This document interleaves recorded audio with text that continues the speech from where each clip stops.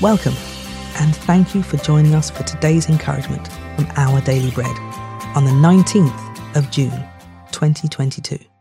The Bible reading today is from Psalm 68, verses 1 to 10. May God arise. May his enemies be scattered. May his foes flee before him. May you blow them away like smoke, as wax melts before the fire. May the wicked perish before God, but may the righteous be glad and rejoice before God. May they be happy and joyful. Sing to God. Sing in praise of his name. Extol him who rides on the clouds. Rejoice before him. His name is the Lord, a father to the fatherless, a defender of widows, is God in his holy dwelling. God sets the lonely in families. He leads out the prisoners with singing, but the rebellious live in a sun-scorched land. When you, God, went out before your people, when you marched through the wilderness, the earth shook, the heavens poured down rain. Before God, the one of Sinai, before God, the God of Israel, you gave abundant showers, O God. You refreshed your weary inheritance. Your people settled in it, and from your bounty, God, you provided for the poor.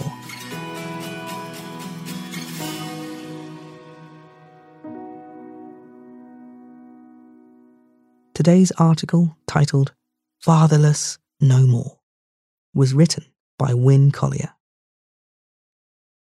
Guy Bryant, single and with no children of his own, worked in a large city's child welfare department. Daily, he encountered the intense need for foster parents and decided to do something about it. For more than a decade, Bryant fostered more than 50 children, once caring for 9 at the same time. Every time I turned around, there was a kid who needed a place to stay, Bryant explained.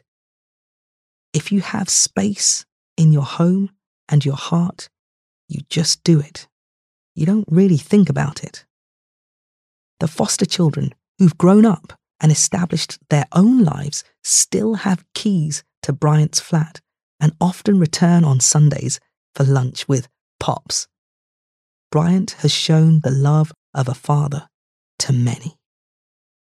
The scriptures tell us that God pursues all who are forgotten or cast aside. Although some believers will find themselves destitute and vulnerable in this life, he promises to be with them. God is a father to the fatherless.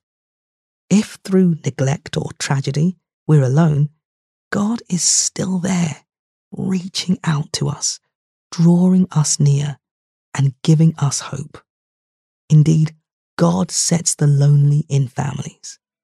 In Jesus, other believers comprise our spiritual family.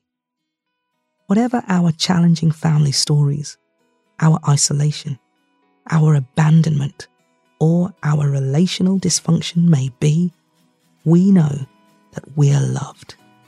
With God, we're fatherless no more.